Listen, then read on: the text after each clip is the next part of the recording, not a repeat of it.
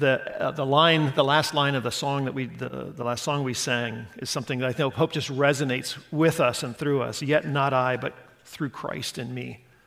Yet not I, but through Christ in me.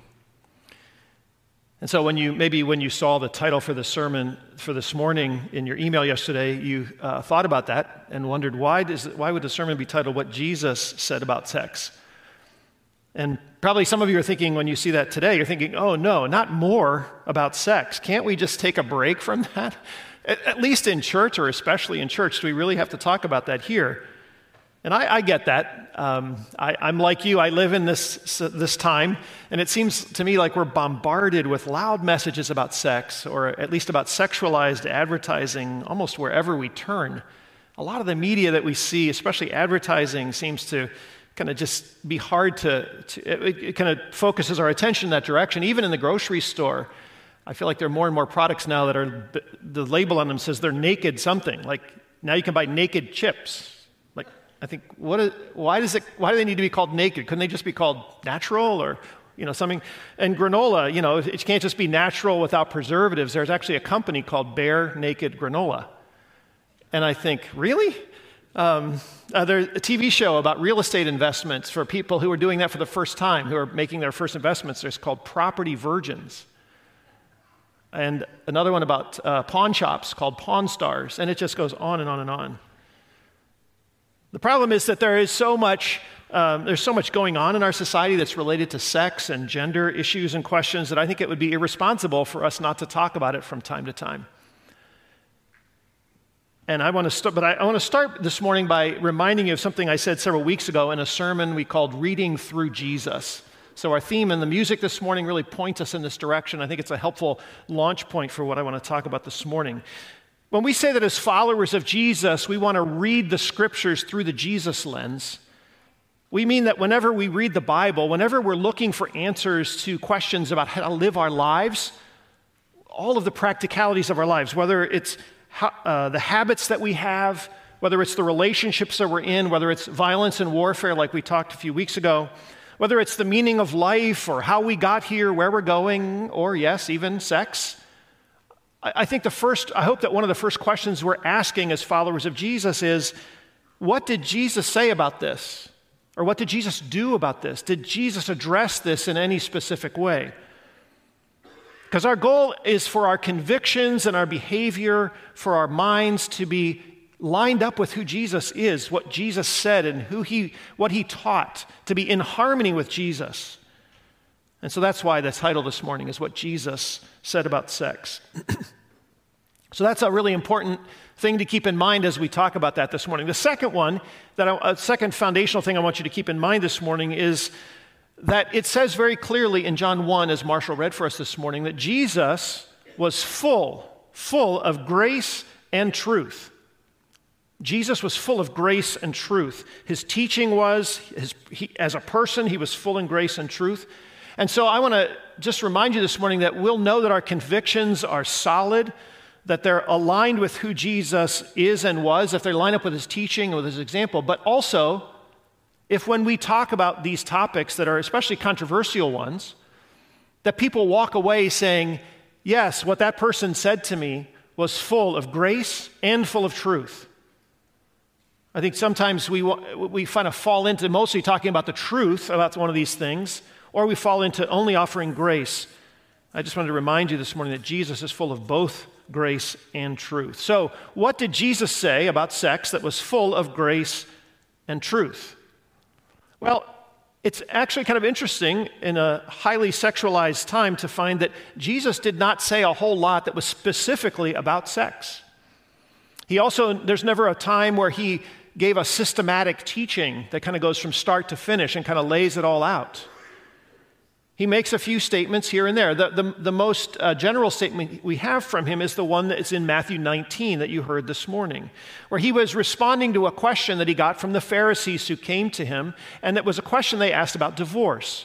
And in answering that question, he steps back and gives them a bigger picture answer. He does answer their question, but he steps back and gives them a bigger picture setting or context in which to answer that, a bigger picture about marriage and about sexuality. And as he often does, Jesus covers a lot of ground in just a few brief statements. It's pretty incredible how much ground he covers in some of his answers. His answer to them about divorce goes back to the beginning. So in verses 4 through 6, he says, haven't you read that at the beginning, the Creator made them male and female? He made humankind as male and female, a man and a woman. And for this reason, because they're created a man and woman, a man will leave his father and mother, be united to his wife, and the two will become one flesh. And that part is he's quoting there from Genesis 2:24, where he says, for this reason, a man will leave his father and mother, be united to his wife, and the two will become one flesh. That's a verse directly from Genesis 2. But then he adds the rest of it, verse 6, so they are no longer two, but one flesh. Therefore, what God has joined together, let no one separate. So we have him going back to creation, saying, well, you were designed as male and female, designed to be united in marriage, and when united in marriage, not separated, a lifelong union. We were designed for a lifelong union in marriage, and it's that's the context within which human sexuality is meant to be expressed and experienced. And then in verse 8, he says, Moses permitted you, or in other words, the law of Moses permitted you to divorce your wives because your hearts were hard. But it was not this way from the beginning. It's very interesting there that God has kind of made an allowance there for the reality of people's lives. But Jesus says it was not that way from the beginning. And I'm calling you back to reminding you of the way things were in the beginning. Jesus also refers here in verse 9 to sexual immorality. He says, I tell you that anyone who divorces his wife except for sexual immorality and marries another woman commits adultery. So here, adultery is kind of an example, a particular kind of sexual immorality. Jesus only uses that term 2 other times in his teaching, but it's a reference to the Jewish understanding of sexual sin, which is described in much more detail in Leviticus 18. Jesus speaking to a Jewish audience using this phrase, they would have understood what he was referring to as the, I guess you might call the table of, or the list of things that would be considered sexually immoral. And in Leviticus 18, there's a list of specific things that God considers to be out of bounds morally in terms of sexual behavior, or sex that's not morally good. And one example that's mentioned here in Matthew 19 is adultery. But it's interesting, I want you to just highlight, I want you to notice with me the things that Jesus highlights, that he echoes and reaffirms here in Matthew 19, a simple statement of God's ideal in creation. And he says he reminds them of what they were designed for. So he reminds them that we were created as a male and female, and that we were designed to be joined as one flesh in marriage, in a lifelong union that would not be easily separated. That would not be easily, he said, what God has joined together, let no one separate. So sex was designed to be part of married life, to be part of what it means to be married. It also means here that he's pointing back to the creation. Remember what it says in the creation, that it was good. God's creation was very good. Sex was created as part of God's good creation. And as much as Christians throughout the centuries have had a reputation for talking about sex as a bad thing or something we don't want to talk about very much, I think we kind of forget that God created us as sexual beings. The fact that we can experience sexual pleasure or a longing to connect with another person sexually, that comes from God. That was God's idea. It's a wonderful and good part of God's wonderful and good creation. But it's also clear as you think about the creation that sex was designed to have a supporting role in human life. It had a particular place in the order of things. It was not meant to have a leading role, to be the main thing people focused on or talked about. So I want you to keep those things in mind as some of the truth of what Jesus points us to about sex here in Matthew 19.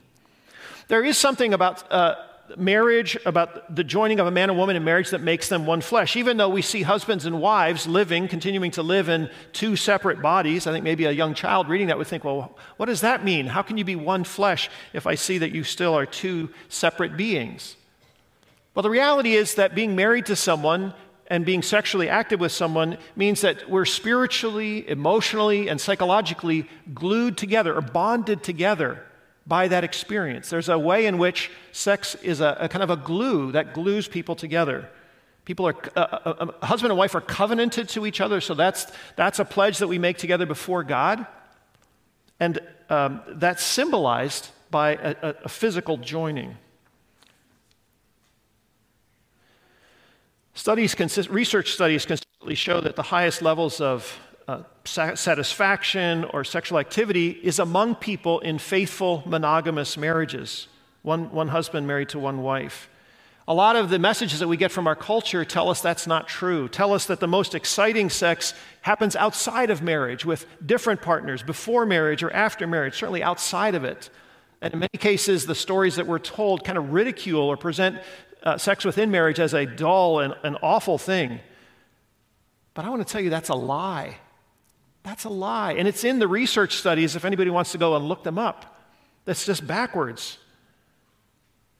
Even secular social science research shows that the most people reporting the most satisfied sexual experience are people who are in long-term, committed relationships with one husband or one wife. In a marriage relationship, ideally, you're deeply devoted to each other, somebody who knows you're not going anywhere, someone with whom you are laying down your life and they're laying down their lives for you. Sex is meant to be a part of that expression and part of that closeness and something that draws you ever closer to the person that you share that with.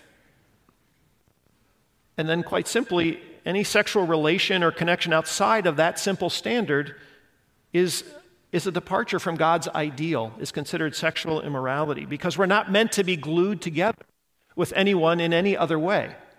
We're not meant to be glued together in that particular way with anyone that we're not married to, that we're not committed to the marriage with, and that we're not in a lifelong commitment to.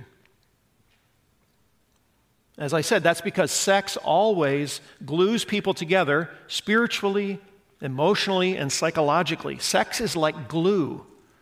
It glues two people together. Even if it only happens once, even if there's only one sexual interaction between two people, and even if you have no particular connection to the person otherwise, no matter who the partner is or how committed to them, whether you're married to them or not, sex is there's a kind of a glue to it that's designed to glue you to your husband or to your wife, to deepen your bond to the other person.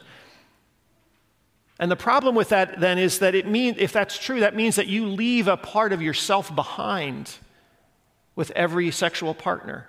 Because of the kind of glue it is, you leave a part of yourself behind with every person you connect with sexually. And that's why people that we're not married to are out of bounds for us as sexual partners, especially for those of us who are followers of Jesus.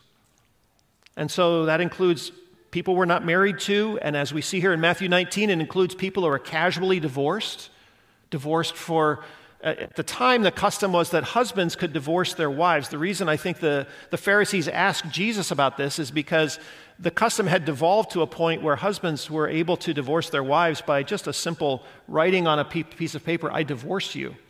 And women were being harmed by this system. And I think they felt like it was legal, but it just didn't sit right with most people because women were harmed by this so much. They didn't have the same advantages at the time that we're used to now. And I think that's probably why they came to him with this question and said, "Is that really legal?" Hoping to trap him. This is one of those questions they were hoping to trap him with. So partners that we're not married to are out of bounds for us. Temporary partners, same-sex partners, multiple partners, animal partners, or virtual partners through pornography or other virtual means that are right now being developed to take us away from this ideal. Well, people today are increasingly saying this standard is out of date. It's not very popular in our time. Well, I want to tell you it felt out of date even in the early days. There was a time, if you know the world of the New Testament, it was the license for sexuality was even broader than what we know today. So this teaching hasn't made God's people, the followers of Jesus, very popular in any age. This hasn't been the popular teaching of the time. But the reality of this is that this standard for sex that Jesus reaffirms here requires sexual discipline from all of us. It requires all of us to master our sexual desires, our sexuality, just like our emotions. There's teaching in the New Testament about our emotions. It says, emotions are created by God as well. It seems that God has emotions because we see that reflected in the Scriptures. God's created us with emotions. They're a gift of God, but they're not meant to lead us around. They're not meant to be the focus of our lives. They're meant to be things that we harness, that we master, that we are in charge of our emotions, and we're called to be in charge of our sexual desires and our sexual behaviors. And more broadly, that's just part of our total surrender to our Lord Jesus. Paul says, give your bodies as a living sacrifice to God. Give your bodies, everything about your body, what you eat, what you drink, where you go, what you say, and how you experience sexuality. All of those things are meant to be surrendered to the Lord Jesus. Another thing that we hear in our time is that I just couldn't help myself.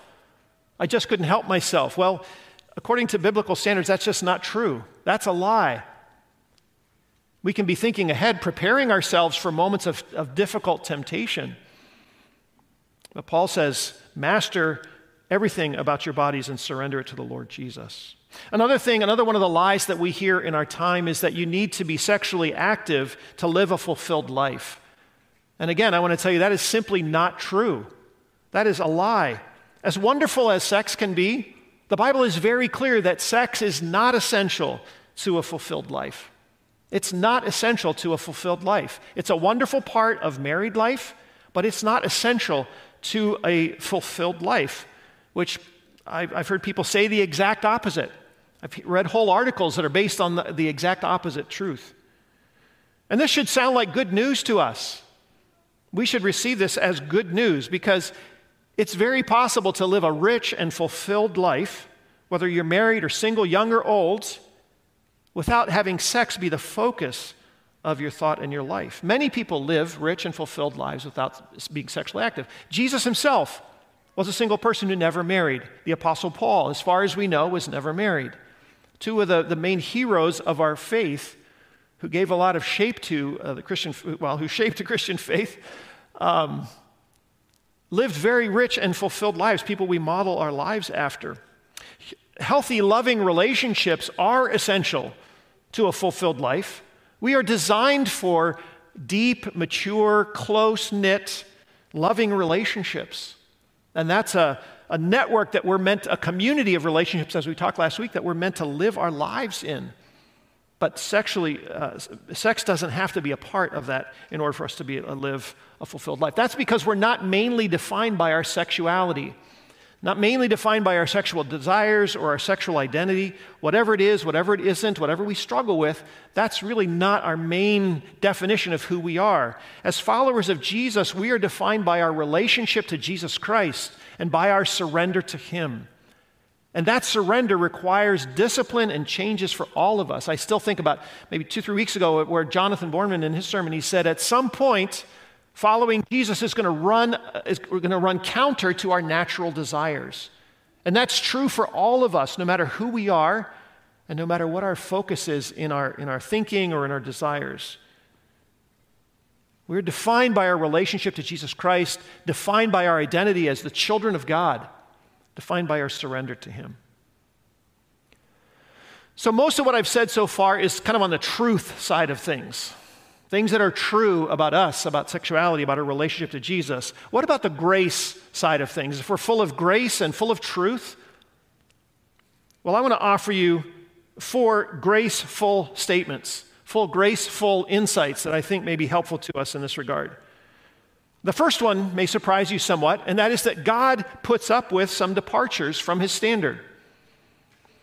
Well, that might surprise you, as I said, but we see that very clearly here in this passage we read this morning. In verse 8, it says that God permitted you to divorce your wives. He said, because of the hardness of your heart, but He adjusted what He was expecting for that reason. Another example from the Old Testament is that many of the heroes of our faith from the Old Testament had multiple wives. Clearly different from what Jesus cites in Genesis 2 in the creation, where He says, He created us male and female so that a man is joined to a woman in a marriage. One man joined to one woman in marriage. Abraham is one of the greatest heroes of the whole Judeo-Christian faith tradition, had multiple wives. So God seems to make some allowance for some deviations from his standard. Some people today are saying that homosexual behavior is an example of this in our time, that it may not be God's ideal, but it's something that God is accepting and blessing, even if it doesn't fit the teaching, the Bible's teaching, broadly speaking, about human sexuality. Well, I guess I would say to that may be so, but we don't have any clear indication that that's true. There's no new revelation from God that says that to be the case. It's up to God to decide what kinds of things he permits and which kinds of things he doesn't. And in the absence of a clear indication that that's true, I would be very careful about opening up new kinds of things that we say God is blessing and accepting. Also, God is calling, and I guess I'm back now on the truth side of things, but God is calling us as his people to live out his standards, his way of life, so that we can be, as Marshall talked about this morning, the kingdom of God, a city on the hill. We can live out for people an example of what it looks like to be kingdom people. And the way we decide what that includes is we look at the Old Testament. We seek to live in harmony with who Jesus was and what he taught. Paul also says in 1 Corinthians 6, flee sexual immorality. Flee sexual immorality because it will ruin your life. It will destroy your relationship with God.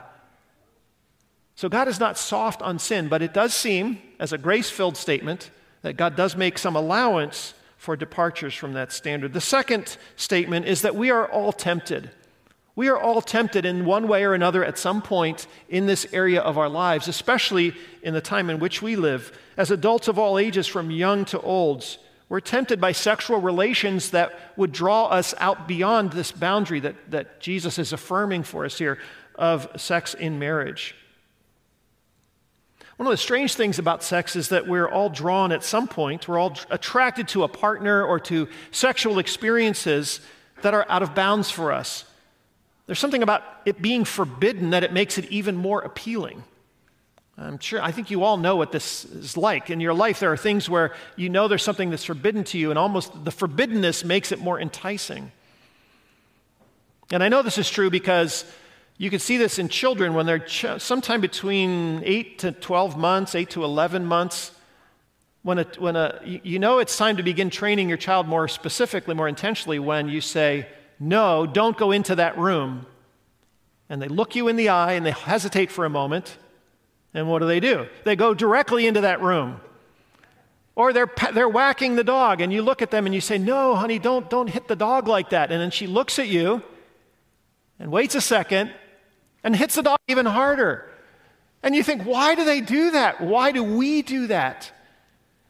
It's because we're all tempted by evil. We're all drawn to forbiddenness, to testing the limits that somebody else imposes on us. So I want to invite you to receive that as a grace-filled statement for yourself this morning, but I also want you to take it in as a reminder to keep that in mind when you are tempted or inclined to be disgusted by someone else's temptation or somebody else's sexual struggle. If they're struggling with an attraction that you're not struggling with, or they've struggled with a history that you don't struggle with, remember that you yourself have been attracted or tempted by another kind of sexual sin that's just as wrong as what this person maybe is attracted to.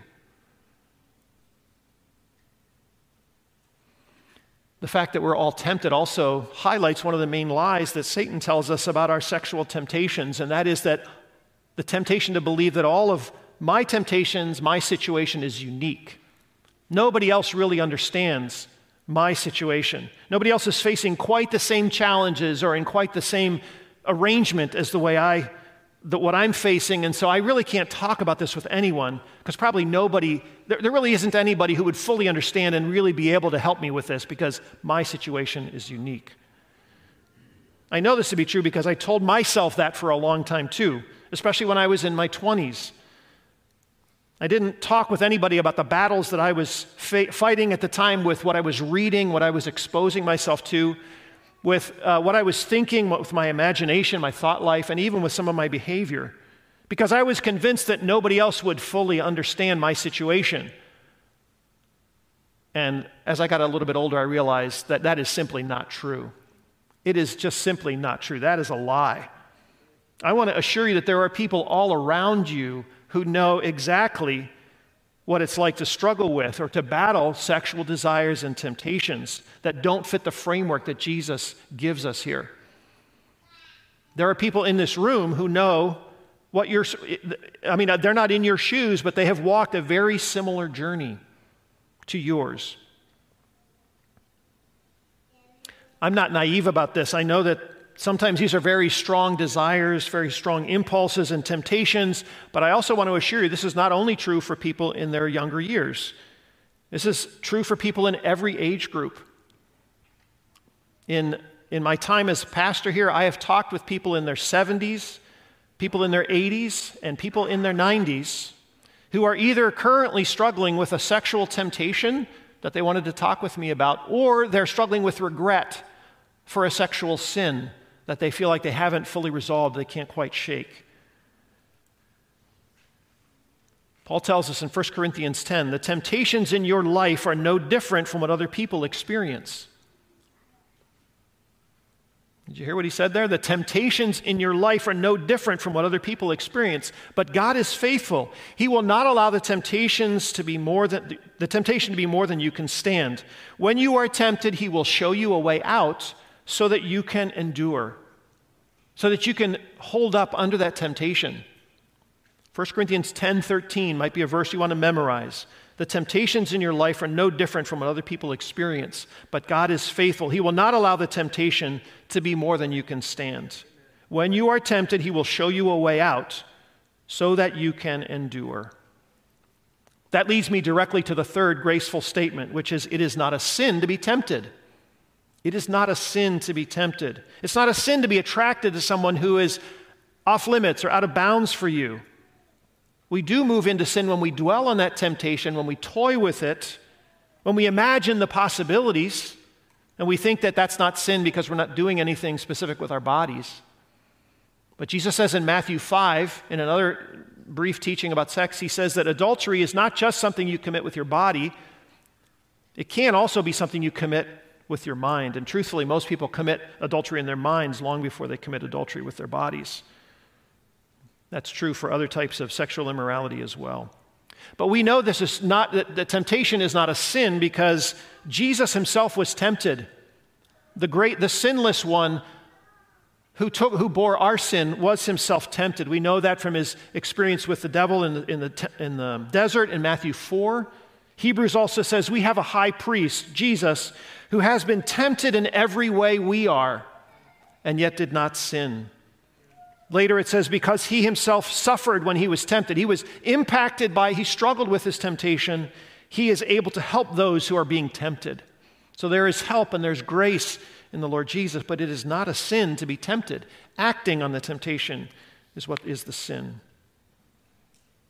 Finally, and fourth, I want to say clearly to you this morning that whatever your struggles or whatever your desires, whatever temptations you're wrestling with in this area, whatever mistakes you've made, whatever brokenness there may be in your life because of decisions that you've made or that other people have made about sexuality, God loves you and God offers you forgiveness. God loves you and God offers you forgiveness for the mistakes you've made, for the pain for the brokenness in your life. All he asks is that you turn away from those mistakes, that you ask for forgiveness. He wants to give you a new start. He wants to give you hope. He has a redeemed future for you. There's a passage in, I think it's in 1 Corinthians 6, where Paul has a list of sexual sins, and at the end he says, such were some of you. Some of you were lost in those kinds of sins, but now you have been redeemed in Christ. Your sins have been forgiven, and now live a new life in Christ. He has a grace-filled future for you. It may not be an easy future. There may still be some challenges to overcome, but it can be a grace-filled future. The book of John says, if we're living in the light, then we have fellowship with each other, and the blood of Jesus, his Son, cleanses us from all sin. If we claim we have no sin, we're only fooling ourselves and not living in the truth. But if we confess our sins to him, he is faithful and just to forgive us our sins and to cleanse us from all wickedness.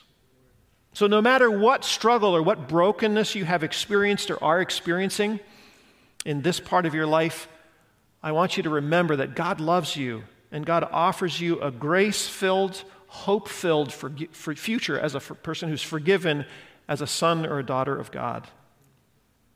And I want to remind you again that we are not mainly defined by our sexuality or our sexual past. We are defined by our relationship to our Lord Jesus Christ and by our surrender to Him. So however you are responding to what I've said this morning, I want to urge you to surrender your life to Jesus Christ, or to re-surrender your life to our Lord Jesus. To surrender not only your sexual desires, although that's important, but all of who you are. A surrender in our the sexual part of our lives is just part of our broader surrender to the Lord Jesus. If that's not something you've done, if you haven't surrendered your life, or if that's not something you're interested in doing, then surrendering what Jesus said about sex is not really the main issue for you. The starting point to caring about what Jesus said about sex is to become His follower. If you are a follower of Jesus this morning, I urge you to turn away from sexual sin. If that's something that you need to do, I'm sure that the specifics of it come immediately to mind for you, and you know what I'm talking about. The Holy Spirit will bring that to your mind. I urge you to ask for forgiveness, to turn to a trusted friend, remembering what I said, that the people around you understand what this is like. And if you don't have anybody who comes to mind, I come talk to me, because I do know what it's like, and I told you that very clearly this morning, and I'd be happy to help you walk a different path.